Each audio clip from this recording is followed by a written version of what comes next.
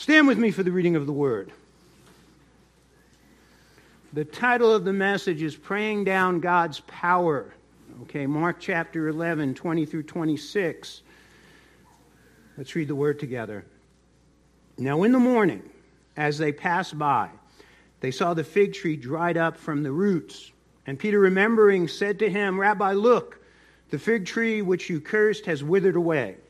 So Jesus answered and said to them, have faith in God. For surely I say to you, whoever says to this mountain, be removed and be cast into the sea, and does not doubt in his heart, but believes that those things he says will be done, he will have whatever he says. Therefore I say to you, whatever things you ask when you pray, believe that you receive them, and you will have them. And whenever you stand praying, if you have anything against anyone, forgive him, that your Father in heaven may also forgive you your trespasses. But if you do not forgive, neither will your Father in heaven forgive your trespasses. Heavenly Father, I pray, Lord God, Lord, if there was ever a time where the church throughout this world needs power from on high, it's this hour. Lord God, we see it's the gates of hell, Lord God, are charging against the kingdom of God. And Lord God, you're seated at the right hand of the Father, and you have offered us, Lord God, authority and power in your name.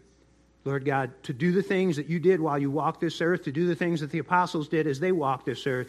Father, tune us in today, that we may, Lord God, truly understand how to operate in that power, and let it be for your glory and honor in Jesus' name. Amen. So, Jesus taught really, about 10 things. Have you ever noticed that and taken a look at that in the Gospels? He taught about 10 things over and over and over again. You stop and think about those things. He taught about discipleship. He taught about service. He taught about giving. He taught about kindness. He taught about heaven. He taught about hell. He taught about judgment. He taught about love. He taught about faith. He taught in Galilee. He taught in Judea. He taught in Samaria. He taught in the Decapolis. He taught when he walked along the road. He taught when he was sitting with the disciples. He taught over the dinner table. He even taught on the cross. He taught these very simple lessons. In parables, in stories, hyperboles, similes, life lessons, questions, repetition. You never notice? He said the same thing multiple times in multiple different places. People say, well, I don't understand. Well, Jesus said that at the end of his ministry and in the beginning of his ministry, he said the same things over and over and over again. In fact, John said if they recorded everything that Jesus said, there wouldn't be enough books in the whole world to be able to hold it all. And he taught about prayer. Now, this is the end of his ministry. It's Tuesday. He's going to be crucified on Friday. The Last Supper is on Thursday. And he teaches this lesson to his disciples. They've been with him for 3.5 years. And he's taught them other things about prayer. But now he focuses in, and this is the final lesson on prayer. And they needed to learn it, because he was about to leave them. You see, he was always there with them, always providing, always meeting their needs, protecting them. And now he's going away. And they need to learn how to appropriate his power into their lives and ministry through prayer. They didn't need to use prayer when he was away. He was providing for them all the time. He's protecting them all the time. Now for us, I don't know about you, all I've known is prayer. Jesus has never appeared to me in the flesh. Okay? I've had to obtain his power continuously for 40 years through prayer. And here's his lesson on praying down God's power. Now, I don't know how much time you spend in prayer. You know how much time Gallup says the average Christian, average evangelical, they say there's 70 million of us in America. I don't know if that's true. But the average Christian, evangelical, charismatic, right? Pentecostal, that whole group, Bible believing. The average Christian spends 1 minute a day in prayer. But now pastors, we're far more spiritual and holy than the rest of you. The average pastor in American evangelical churches spends 3 minutes a day in prayer. Have you noticed that the world is just having a heyday with the church? And we're wondering why all this stuff is being taught our kids? We're wondering why it seems like the devil and his people are just totally dominating the culture? 1 minute a day, 3 minutes a day. So, the most unattended meeting in our church are prayer meetings. Just pure prayer meetings. You can get people out if you feed them. Have a hamburger day, they're coming. I'm shocked they're not coming for softball. I'm shocked. Free food, right? Phew. But if you just call people together to pray. By the way, there'll be no message going out on the internet, okay, this coming Wednesday. There's not going to be a message. You're not going to be able to watch, okay? Because all we're going to do on Wednesday night is pray because there's an attack coming against our church. So we're just going to devote Wednesday night just to prayer, okay? I'll talk a little bit from Ephesians chapter 6 about the armor of God, and then we're going to pray because there's an attack coming against the body of Christ here. By the way, the devil attacks only when God is on the move. So, people like, well, Jesus was continuously being confronted by demons, right? Demons hide. They hide in people's souls. They don't want to be seen. The devil likes to masquerade as an angel of light. He likes to be incognito. So when the word of God is going out, when people are praying, when the power of God is on the move, Satan attacks. And there's an attack going on. So something's got to be going on here that's good. Okay, and we see some things that are good. So the enemy is attacking. So we're going to just devote Wednesday night solely to prayer, intercession. Okay, and we're going to be praying against the enemy in the name of the Lord Jesus Christ. Okay, so come back to our text. I want to focus on 5 things this morning that you get from the text. The first is remember. Remember. To pray down God's power, you need to remember. So in verse 20 through 21, now in the morning, as they passed by, they saw the fig tree dried up from the roots. And Peter, remembering, said to him, Rabbi, look, the fig tree which you cursed has withered away. So the concept of remembering is remembering something that happened in the past, something historical. That is a key principle of prayer. Peter is remembering, right, what Jesus did the day before, which was when they were passing the fig tree, Jesus cursed it, and then the fig tree withered. It died. You know what we call this? We call this a destructive miracle. I was preaching on destructive miracles years ago. Somebody in the church came to me and said, there's no such thing as a destructive miracle. I've been a Christian for 8 years, and the Bible is filled with destructive miracles. Noah's flood is a destructive miracle. Sodom and Gomorrah was a destructive miracle. You go through the scriptures, destructive miracle after destructive miracle. The Assyrian destruction, when God brought an angel to destroy 186,000 Assyrians, that was a destructive miracle. The plagues of Egypt were destructive miracles. The Passover was a destructive miracle. Acts chapter 12, when Herod is basically proclaiming himself to be a god, he suddenly rotted on the inside instantly and he died. That was a destructive miracle. The Bible talks about when Jesus comes back in all his glory at the end of the tribulation, not the rapture, there will be a generation of unbelievers on the earth. God is going to establish his eternal kingdom. They can't come in. There's a destructive miracle where an entire generation of unbelievers suddenly drop dead. This is a destructive miracle. And Peter is remembering Jesus cursing the fig tree, which is a symbol of Israel. They're unfruitful. And ultimately, right, 40 years later, the Romans would come and totally wipe out Israel and destroy Jerusalem. So it was a foreshadow of what would happen in 70 A.D. So Peter here remembers, right, the miracle, and he's asking Jesus, Lord, how does this power work?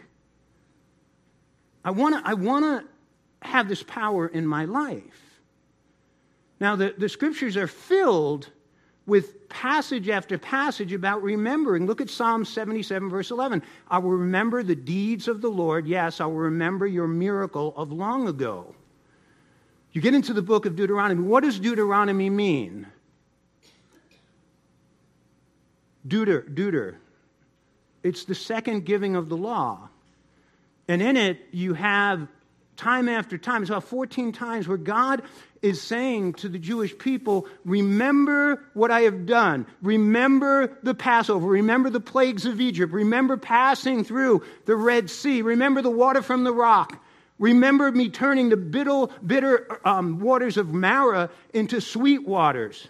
Remember the quail that flew in from the sea. Remember. What did Jesus say in the institution of the Last Supper? What were those words? Right? Do this in remembrance of me. Why? Why remember?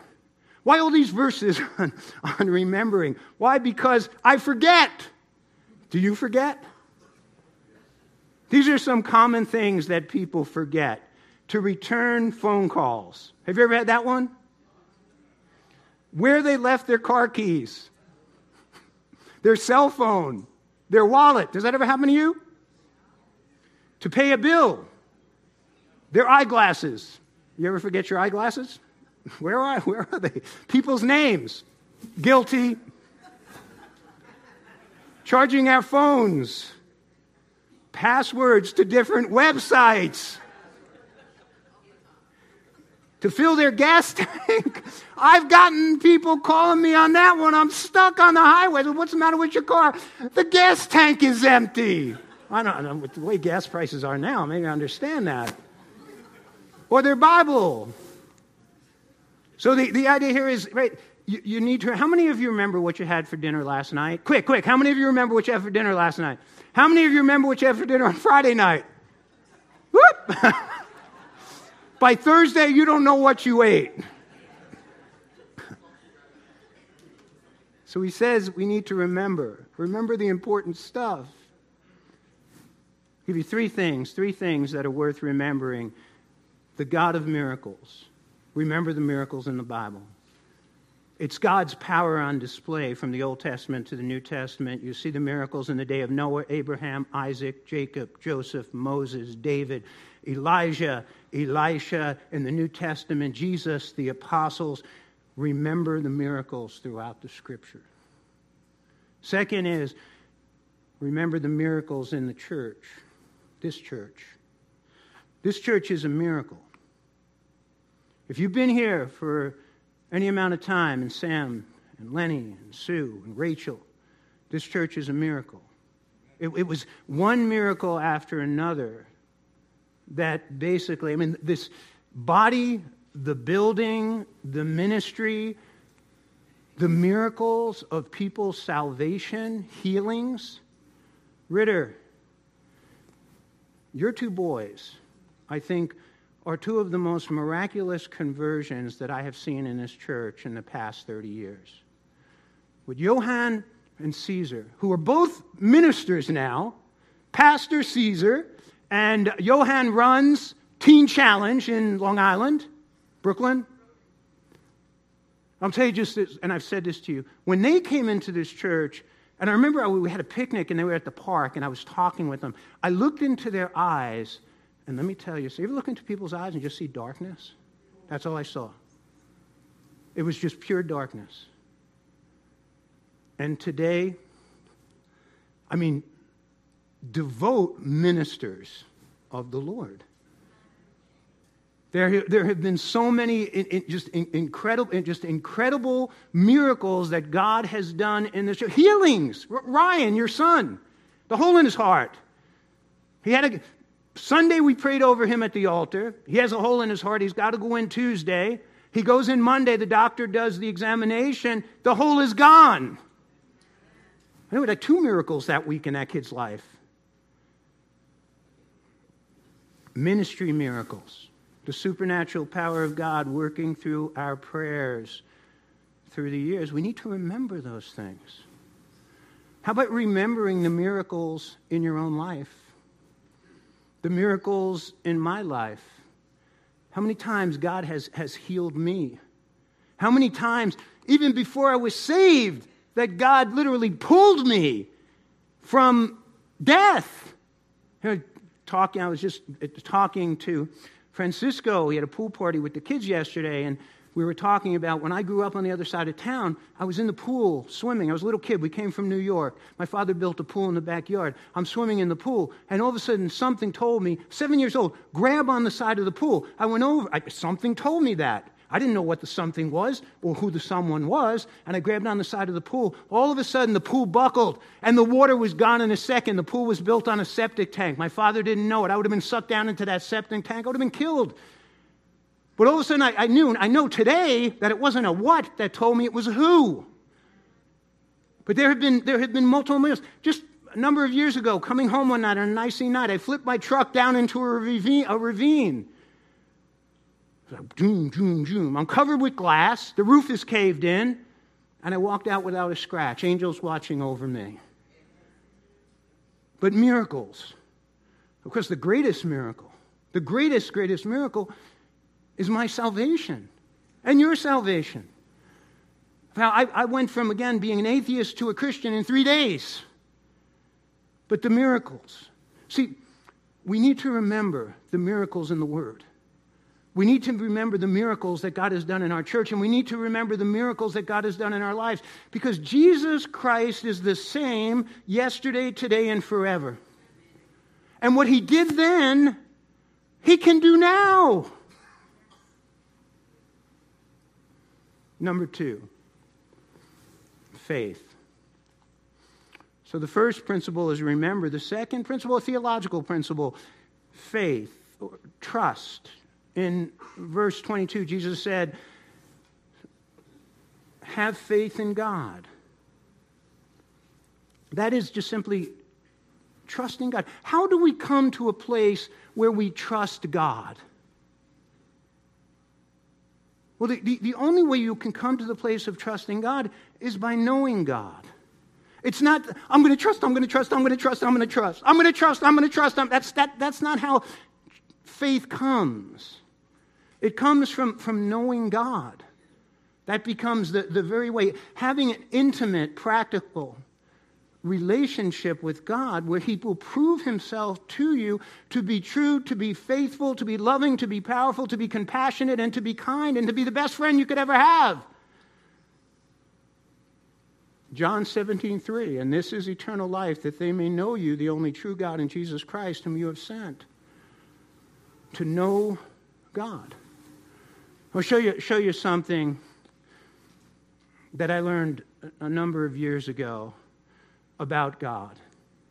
And the first is that God is all-knowing, right? He knows all things. He's omniscient. He knows the beginning. He knows what's happening. He knows the future.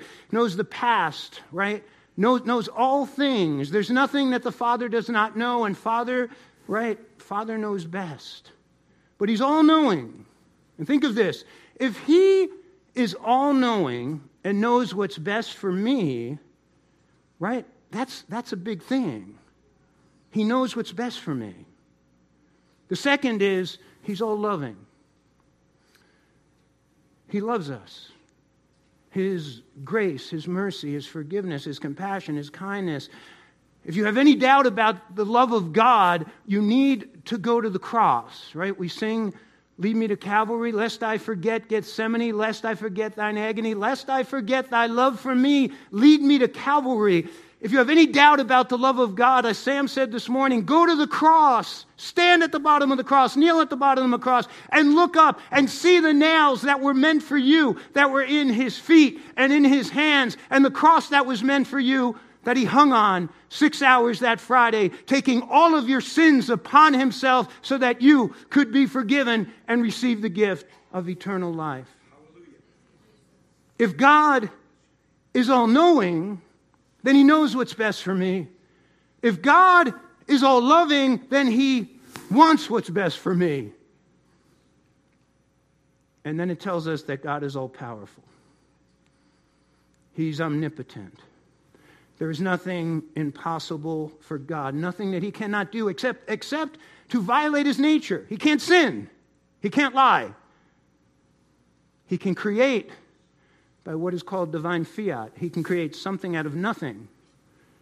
He could divide the sea. He could raise the dead. He could heal the blind. He could speak the universe into existence. So stop and think of this.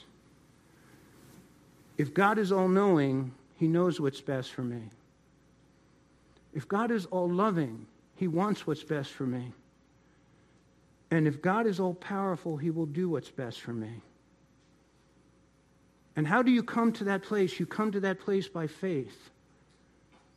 You come to that place by faith. You come to that place by knowing him. You come to that place through the very word of God, his personal revelation to you. So then faith comes by hearing, and hearing by the word of God. We were looking at on Wednesday night here in John chapter 15, verse 7, if you abide in me and my words abide in you. Notice this, again, this is relationship, abiding, remaining, being connected to him, knowing him, loving him, being loved by him. If you abide in me and my words abide in you, you will ask what you desire and it shall be done for you. That's faith. Faith. That's faith that comes by knowing God. By knowing God.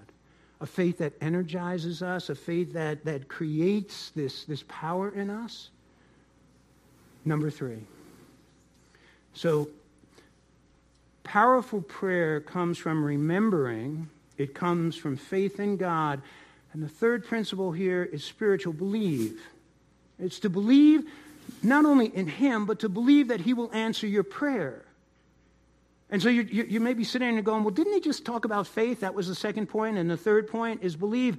Well, that's what Jesus did. I didn't make this up.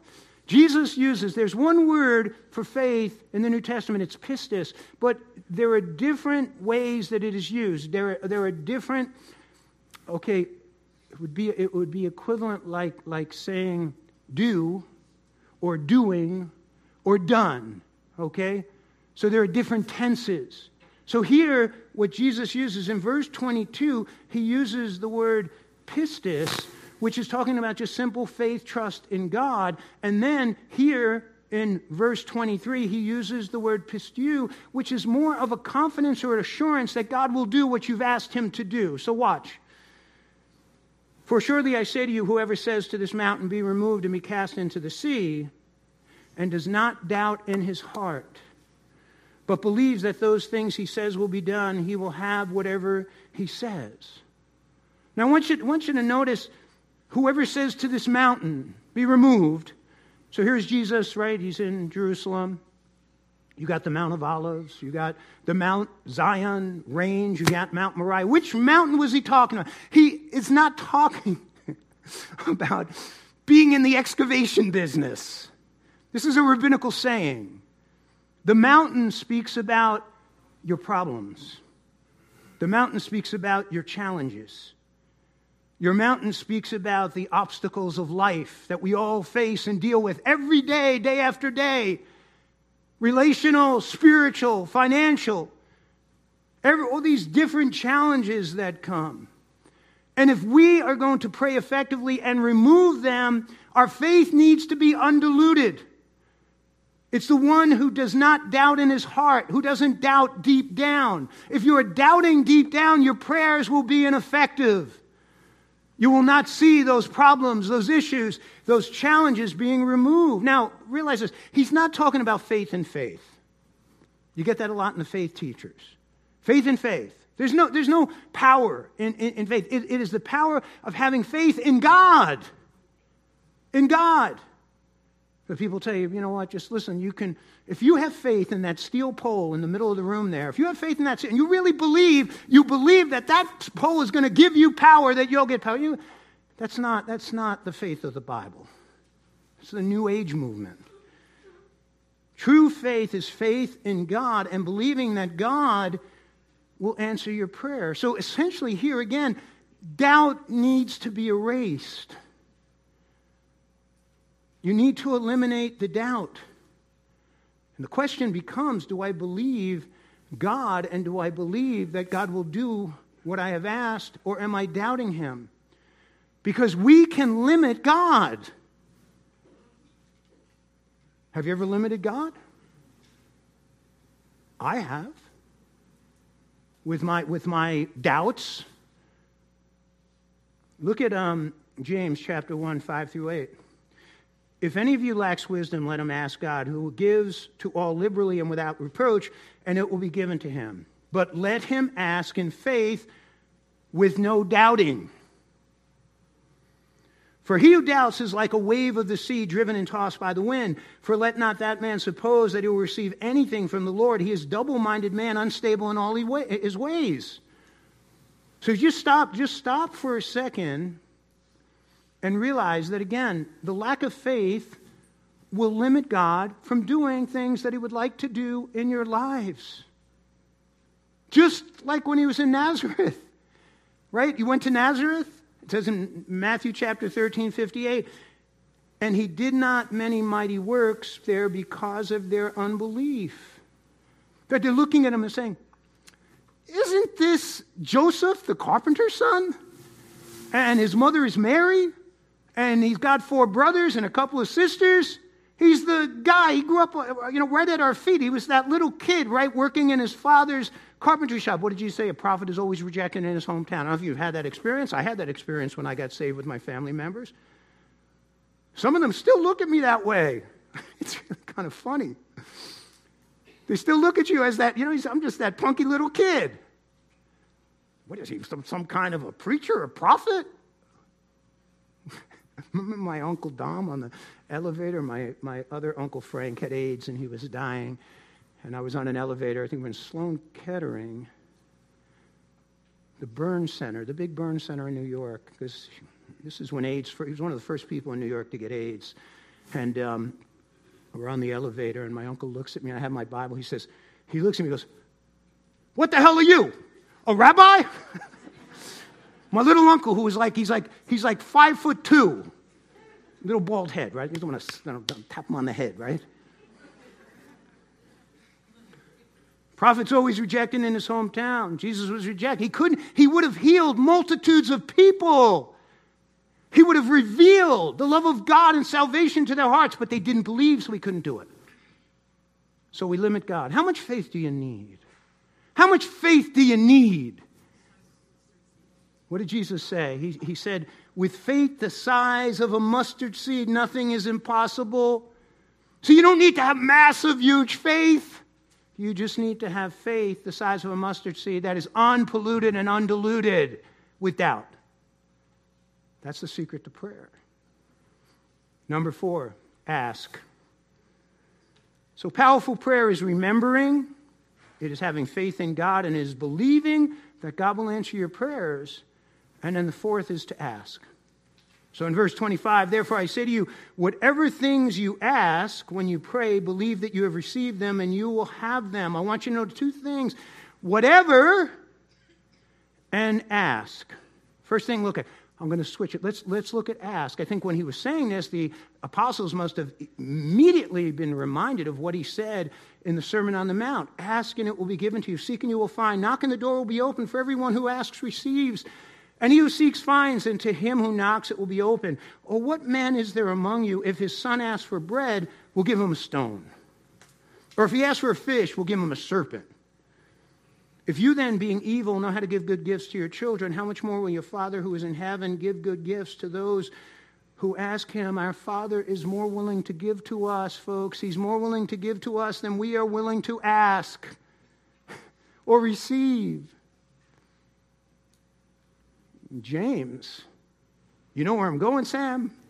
Look at James. What James says in chapter 4, verse 2 and 3, you lust and do not have, you murder and covet and cannot obtain, you fight in war, yet you do not have because you do not ask.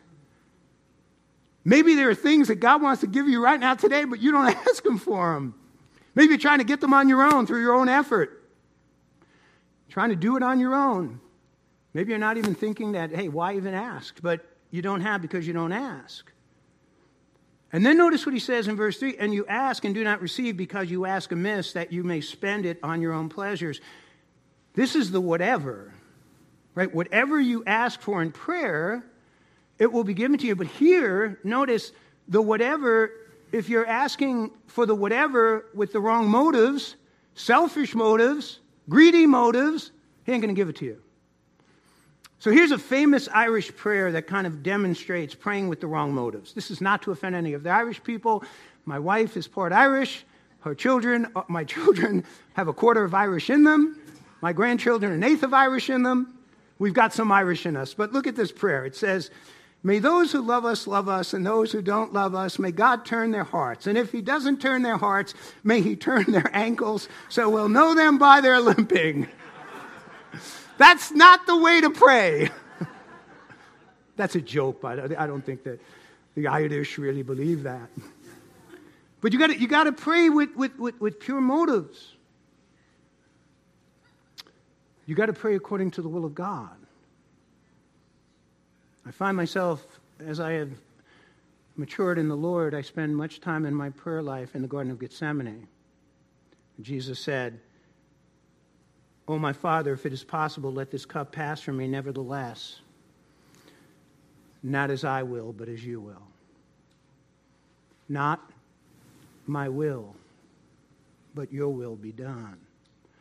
Because if my whatever is it contradicts or is in conflict with God's will, I won't receive what I'm asking for. So the whatever has to be in harmony with the will of God. When I first got saved, before I was saved, it was actually a couple of years before, I had an injury, and I experienced a paralysis on my left side. And I went from being able to bench press over 400 pounds to not being able to press the 45-pound bar off my chest. And I was squatting a large amount of weight, and I lost it, and I came forward, and it rolled over the top of my head, and it basically, it just, the atlas vertebrae and then the four vertebrae underneath it were all like this. So I couldn't function with my arm. I had numbness. I also had tremendous pain that started from my neck, went through the radial nerve, down into the medial nerve, into my hand. I still have numbness in these two fingers, and I'm probably, I don't know, maybe 20% weaker on my left side than my right side. I was training. In fact, I was training with this big dude this week on Tuesday night. And big dude, like 6'4" guy, was good martial artist, and about 240 pounds. And we were dropping elbows on one another, not in one another's heads, so you know. But we're dropping elbows, and he goes, "Man, you're much stronger on your right side than your left side." Yeah, I was paralyzed on my left side. And so when I got saved, I started praying to God, God, heal me. I want the strength. I used to pray this. I want the strength of Samson. I want to be a strong man again. Lord, heal me. You got to heal my body. You got to build my body, Lord. By the way, the pain is gone. But he didn't heal me. I get heavy with weights, and my right arm goes up and the left arm doesn't. But what he said to me is, I have something greater for you. I want you to build my body instead of your body. So it was his will, not my will, being done. And that, of course, was a great blessing. When Jesus taught us the Lord's Prayer, our Father in heaven, hallowed be your name, your kingdom come, your will be done on earth as it is in heaven. It's your will be done. Those four important words. In 1 John chapter 5, 14 through 15. Now, this is the confidence that we have in him, that if we ask anything according to his will, he hears us. And if we know that he hears us, whatever we ask, we know that we have the petitions that we have asked of him. It's his will. I want to read to you a quote. I don't quote a lot of people. I quote from Scripture. I use Scripture to teach Scripture, as it tells us in 1 Corinthians chapter 2, right? The Scriptures interpret the Scriptures. But I want to read to you a quote by a great preacher, one of my favorite preachers. I recommend him to you. His name is John MacArthur. True man of God and a great expository preacher. Listen to this, what he says. The Lord understands our cries. He understands the cry for healing. He understands the cry for a better marriage. He understands the cry of the heart over the children that grieve you and just torture you with their dissatisfaction and their rebellion. He understands that. He understands the struggles with money and finances, and he understands all that. He understands all that. And he holds you in his heart, and he will never forsake you. And he will never withhold any good thing from you. And all things will work together for the good if you faithfully ask. But at the end, you can pour out your heart to him. You can storm heaven, but always with this qualifying statement, nevertheless, not my will, but yours be done. Why?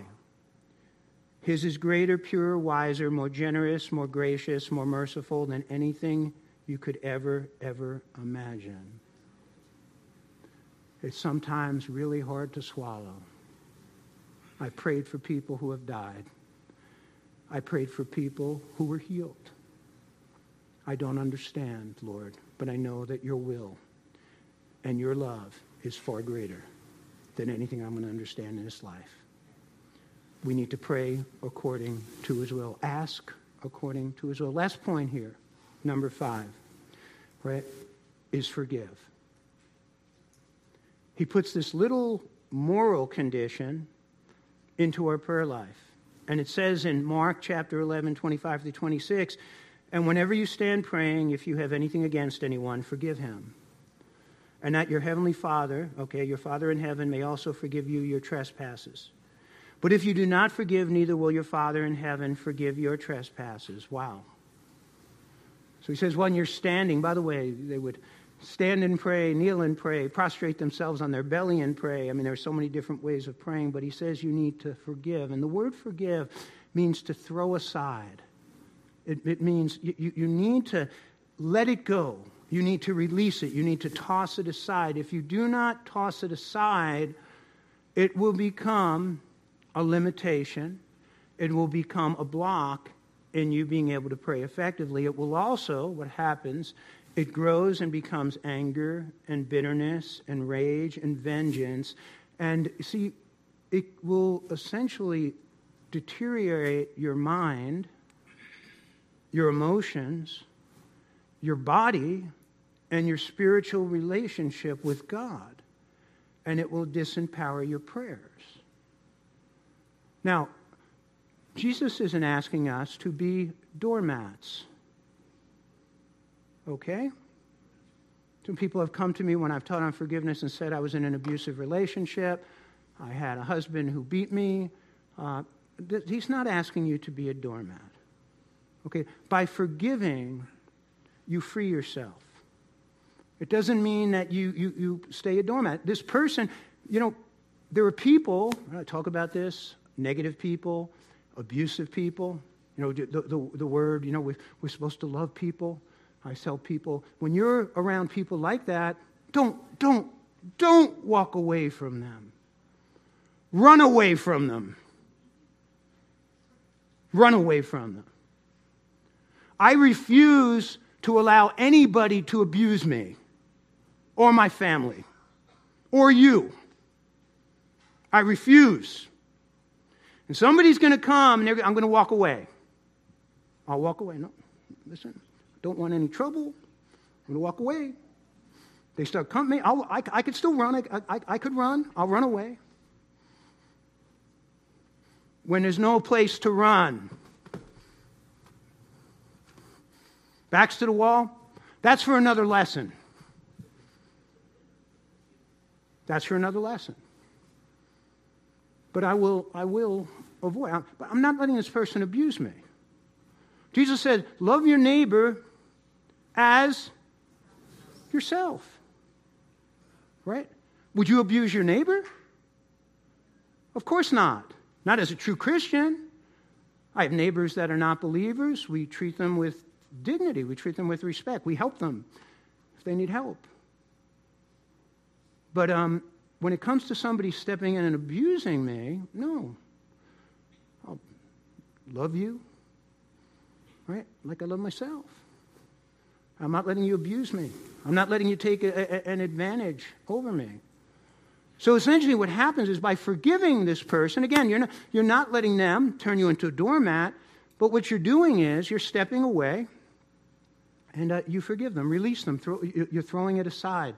Because if you do not throw it aside, listen, it's bad enough that somebody has hurt you. Why go on letting them hurt you every day? Right? That's a little sick, isn't it? Reliving in your mind over and over and over again what somebody has done to you, right? That becomes self-abuse. So by releasing them, again, just casting it aside, I become free. I become free. And that's a very powerful thing. I'm not carrying around the anger and the bitterness in my heart. Or look, Psalm 68, verse 18, if I regard iniquity in my heart, the Lord will not hear. It blocks us from connecting with God. Unforgiveness. Any unrepented sin, unconfessed sin, it becomes something that limits us from being able to connect with God. Jesus told the parable of the unmerciful servant. His master forgives him. He owed a debt of $100,000. He says, it's forgiven. You don't have to pay it back. The guy leaves. He finds a guy who owes him $1,000, puts his hands around his neck and chokes him, says, give me back my $1,000. The guy says, I don't have the money. He says, then you're going to jail. And he throws him in jail. Jesus, no mercy on that guy who was forgiven $100,000 but couldn't forgive somebody for $1,000. And we have been forgiven $1 trillion by the Lord, and He expects us to go and show the same forgiveness for others. He doesn't want you carrying that anger, that rage, that vengeance inside of you. Pastor Sam, when he first came to the church, was here, I think it was Wednesday night or Sunday night. Pastor Sam's father was assassinated by 2 hit people, a woman and a man. And Pastor Sam, his goal was to find the 2, who I think were in jail when they got out, and kill them. That was his objective. And so I'm preaching a similar message on forgiveness, and I just know your testimony. Sam came to the altar, and he threw it by the wayside, and he forgave them. Have you been more whole, have been more healthy, have been more happy, have had a greater relationship with God than carrying something like that throughout your life? That is what we need to do to keep the prayer line open. Look at Matthew chapter 6, 14 through 15. Jesus repeated it again. He said, for if you forgive men their trespasses, your heavenly Father will also forgive you. But if you do not forgive men their trespasses, neither will your Father forgive you your trespasses. Again, He will not forgive your trespasses. Does that mean that if we don't forgive someone, right, we're in relationship with God? You've truly been born again. And now you won't forgive someone. Does that mean you're going to hell?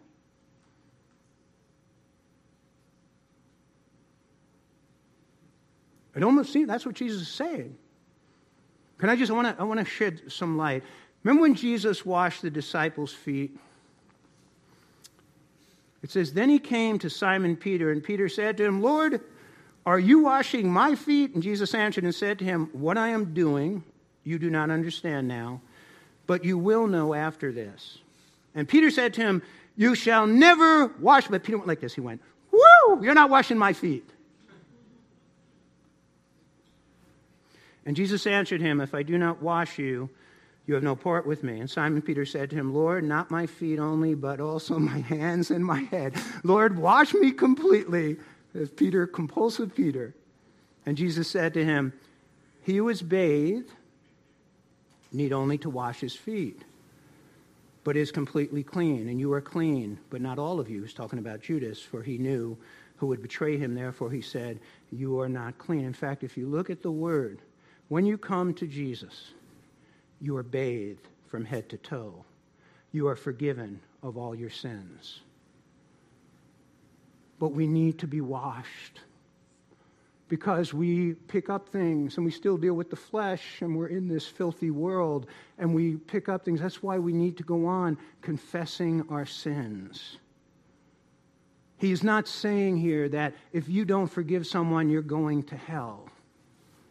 But he is saying if you do not forgive people, what's going to happen is that connection with me is going to become corroded. Look, we have a pipeline to God. This is what unforgiveness does to the pipeline. This is what unconfessed sin does to the pipeline.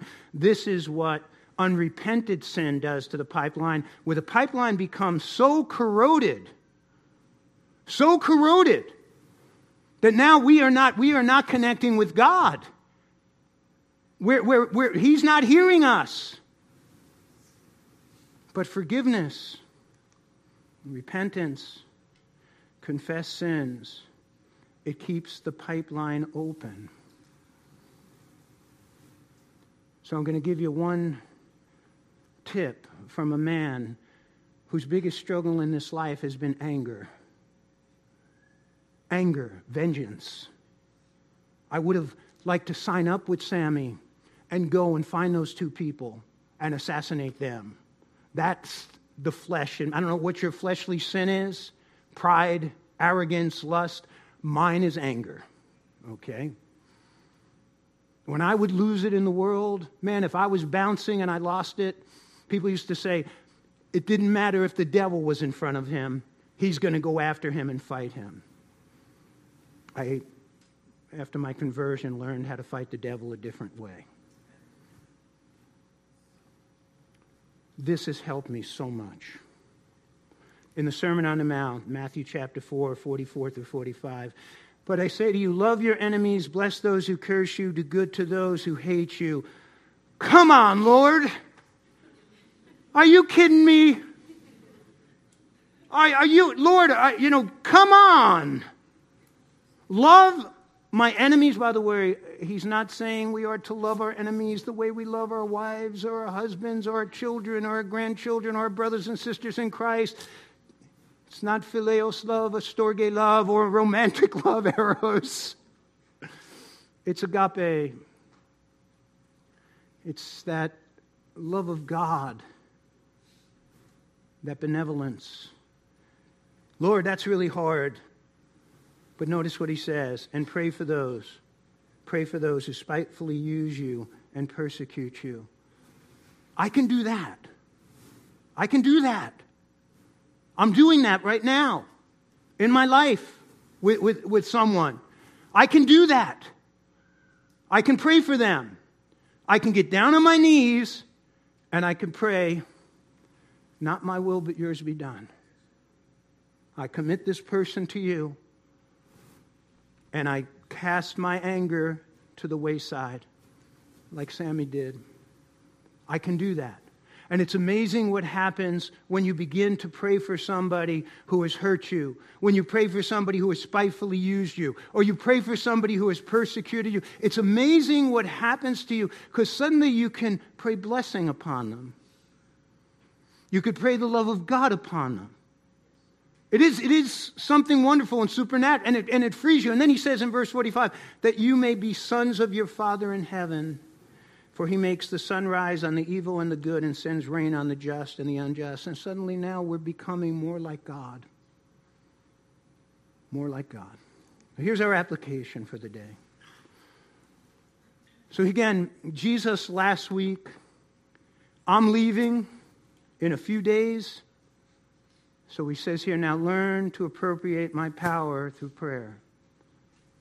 He says, remember remember what I have done throughout the Scriptures. Remember what I have done amongst you the last 3.5 years. Remember what I've done in your own personal lives.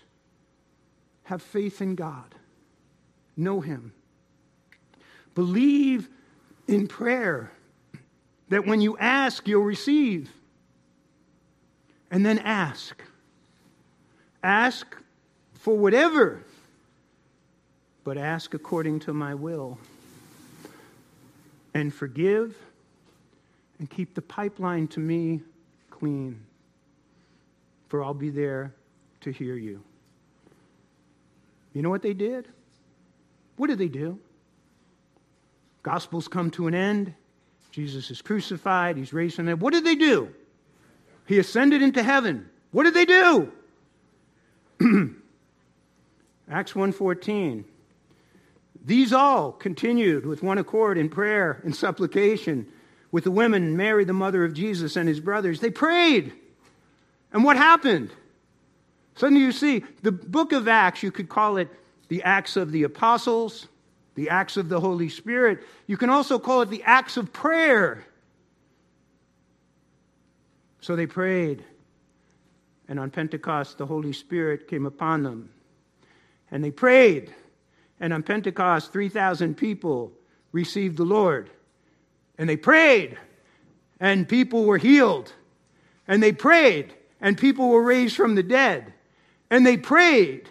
And their persecutor, Saul of Tarsus, got knocked on his butt off of his donkey and came to the Lord and became one of them, serving them. And they prayed, and they prayed, and they prayed. And that is the story of Acts. From Acts chapter 1 to Acts chapter 28, they prayed. And they prayed the power of God down into their lives. And they prayed prisoners free, like Peter when he was in prison. And they prayed the gospel to come to the Gentiles. And it came to Asia Minor. And it came to Greece. And it came to Europe. And it came to the whole world. And when you get to Acts 29, I don't have it here. Just turn with me real quick in your Bible to Acts 29. Just open to Acts 29 real fast. Shh, shh. There's no Acts 29. You know what Acts 29 is? It's 2,000 years of the Church of Jesus Christ praying the power of God down into this world. Right, Tito? Tito is a barber extraordinaire. He even says he can make hair grow on my head. He's got a ministry, 2 locations, incredible ministry. We have many people like you here, and it's to the glory of God. People truly being ministers, being servants of God, not just when they come here on a Sunday, but all week long. God bless you. They pray. You pray? You pray? We pray. We pray the power of God down. And if there is again ever an hour where that is needed, it is this hour. I hope this touched your hearts. I hope it moved you to a deeper prayer life, to a more active prayer life, and to a more powerful prayer life. You have been given the opportunity by God to pray the power of God down into your life, into the lives of others, and into this very dying and sick world. Take advantage. Bow your heads with me. The worship team can work their way up.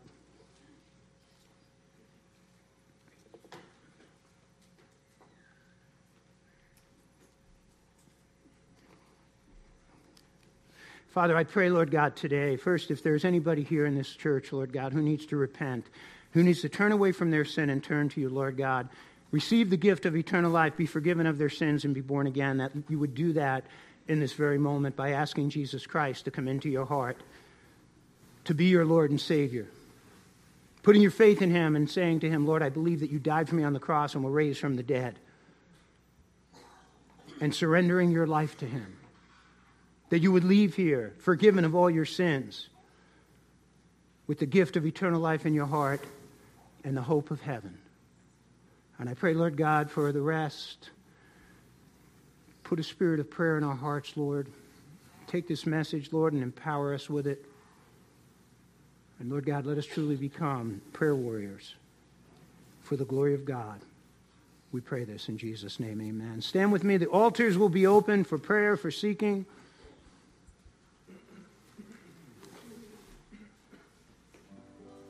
Thank you, Pastor Frank. Thank you, Lord, for your word. Amen. As Pastor said, the altars are open for you. If you'd like to spend a little time up here, just praying on your own or with somebody. And if you're in your seat, pray for those who are up here.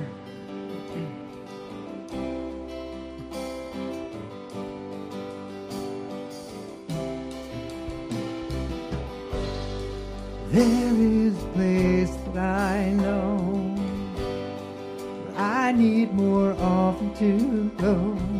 A place of amazing comfort and rest. Where a smile is never rare. Your love is free as the air. I lack for nothing when I can see the love in your eyes. Know that it's all for me. I fear nothing at all when I'm safe in the arms of my Father. And if ever I fall, I take comfort knowing that you are there.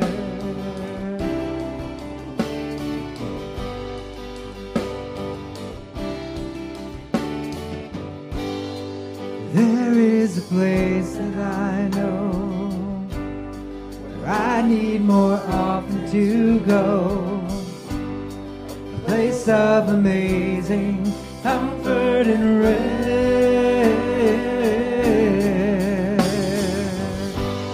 A smile is never rare, and your love is free as the air. And I lack for nothing when I can see the love in your eyes. Know that it's all for me. I fear nothing at all when I'm safe in the arms of my Father. And if ever I fall, I take comfort knowing that you are there.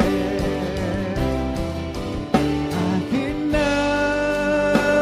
at all when I'm safe in the arms of my Father. And if ever I fall, I take comfort knowing that you are there. You are there. You are there. Lord, you're here.